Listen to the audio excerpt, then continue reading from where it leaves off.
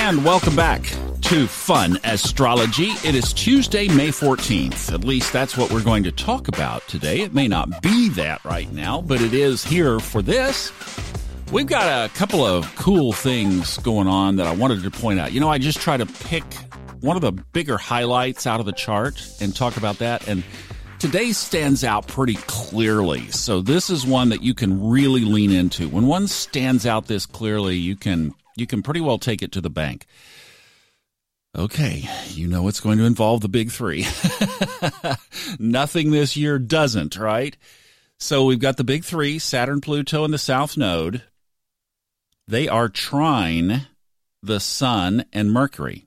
Now, the Sun and Mercury, so Mercury is closing in on the Sun for a conjunction that will happen in a little while. Not going to happen this week. The big event this week, if you're tracking things and you want to know the big thing this week, is the full moon in Scorpio on Saturday. Ooh, don't you think the Scorp announcer guy on this show will be talking about the full moon in Scorpio? They'll be doing some howling on Saturday night around here, I guarantee you that. So that's Saturday, but what we've got coming up, so Mercury is closing in. Right now it's 8 degrees away from the sun. So that still is a pretty, 10 degrees is like you could say conjunction 10 degrees. We're closing in. So for a theme here for the next couple of weeks will be that you can really work on your communication, especially like this is a great time to shine. It's a great time to hang it out there. Hang that communication out there. Speak your truth. Say what you have to say. Do it in love. Always do it in love. But your communication is going to land better over the next week or two. Okay, now, let's talk about this trine, because I think this is really interesting. So Saturn and Pluto are trine. Basically, we're saying the Sun and Mercury. What does that mean? Let's pick it apart. So let's take each one. Saturn and the Sun. Now, this gets really cool because what we're asking for or what we're experiencing is the good side of Saturn. I was reading to my partner, Majana, last night about Saturn and the dark side of Saturn, and she was like, "Oh, stop. Saturn can be very dark, but Saturn can also be benefic if you are on its good side." And this is a good aspect with you. So the sun is you. That's your bright and shining star. That's your ego. That's your who you are. So when we think about Saturn being in a good aspect with who you are, don't go run and hide. This is good if you're conscious. And because you're listening to this, you are. So this would be a great time for building bases, building infrastructures, digging deep. If there's an area of your life that needs to be shored up, like you could build a better foundation, or you could shore up the base, think like that. And just be intentional about going through the house, if you will, and doing some house cleaning in that area. Where can I build a deeper, stronger, more firm foundation? Okay, that's one place to look. Another little offshoot is the relationship with your father. If your father is still alive, you might have some favorable things that you could do with Dad over the next couple of days.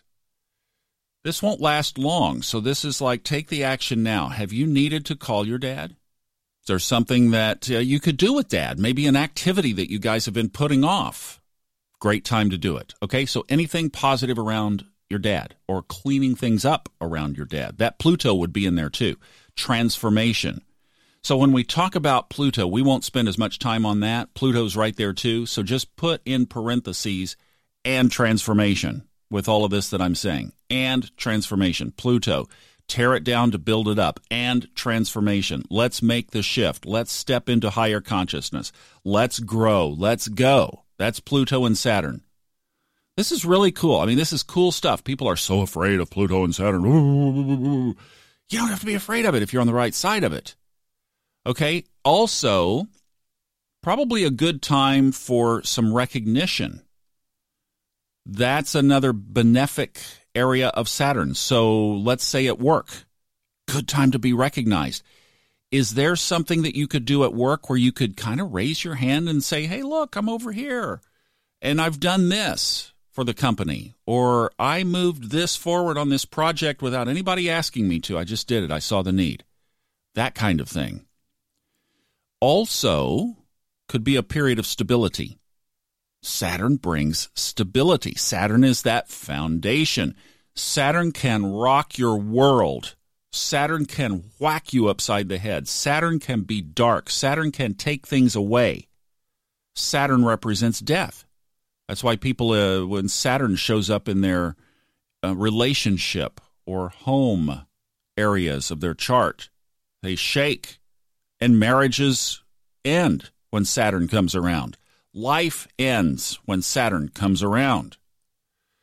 So it can be death, but it's death for a reborn purpose. And, even if we physically pass, we really don't.